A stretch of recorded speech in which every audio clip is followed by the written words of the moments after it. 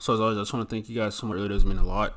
Today, I just want to talk to you guys the reasons why you should potentially buy Outer Worlds. Now, this is going to be a gameplay I saw from my favorite YouTuber, which is Rad Brad. I got a lot of love for that dude, bro. But again, that's besides the point. I just want to bring you guys like some quick things that I saw like during the gameplay, and I think it might excite you guys. So first off is the customization. Yo, you can customize your character like however you want, bro. Like you can change the skin color, the hairstyle, the nose shape, the mouth shape, like just like the hair color. You can add a beard if you want. So I think that's gonna excite people in of itself too. Another thing too is that it's gonna be open world, like you guys didn't already know that it is gonna be an RPG first person. I'm not sure if you can change the camera. That wasn't something that he tried to go into the settings and see, but that would be cool if you could. And it gives me this Destiny, Astral Chain, No Man's Sky vibe. Now, the reason why I said Destiny is because like it does have like aliens, and you do have like equipment that you can potentially farm for.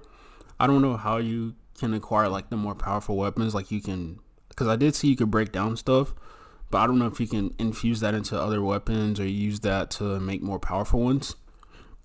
But the reason I said Astral Chain vibe is because a lot of the stuff was like voiced. Even the NPCs had like a basic conversation, and they had like personality and stuff. So that's why I said Astral Chain. That's the only reason why I mentioned that game. And then the No Man's Sky is just like the aesthetics of it remind you of like that single person player, to where like you're just walking around and like you're exploring stuff. So that's why I mentioned that.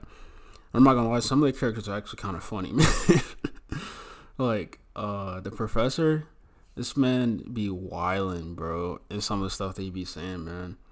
But another thing, too, that I really like about it is that, you get to choose how you respond to the conversations. Like, it's not just like the main character says this, and then, like, your character just says, like, whatever.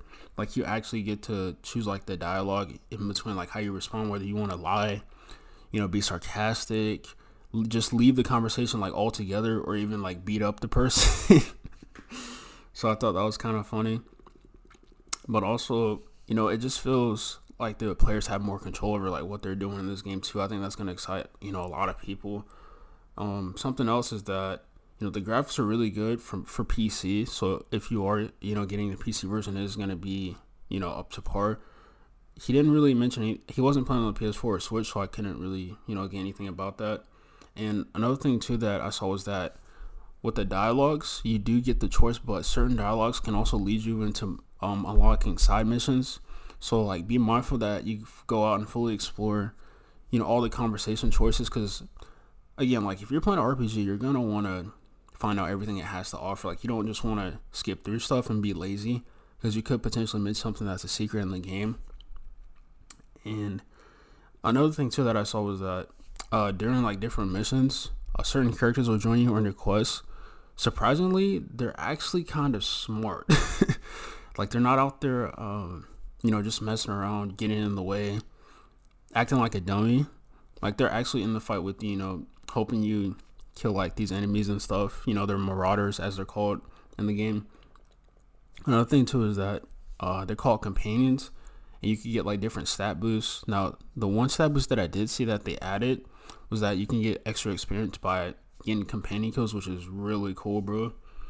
And then the last thing I want to talk about is that the story isn't linear. So like if you're playing the story, and let's say you want to like veer off and go do a side quest, you can actually go do that.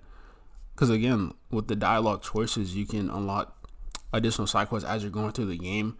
It's not just like, hey, like, you have to finish the story right now, and then you can do your side quest later. It's actually like, nah, you can actually go do side quests now and finish the main story later. So I like that, again, they're giving the player the freedom like to play how they want. So I think that's going to appeal to a lot of people. But yeah, I just want to bring you guys like a really quick video talking about the Outer Worlds. Now, again, I'm probably going to talk about it again in the future for the Switch, but that's a different video. But yeah, man, like, what do you guys think of the video? Are any of you guys going to be copping the Outer Worlds for the PS4 or PC? As always, make sure you like, dislike, share your feedback down below. And I'll see you guys in the next one. Peace.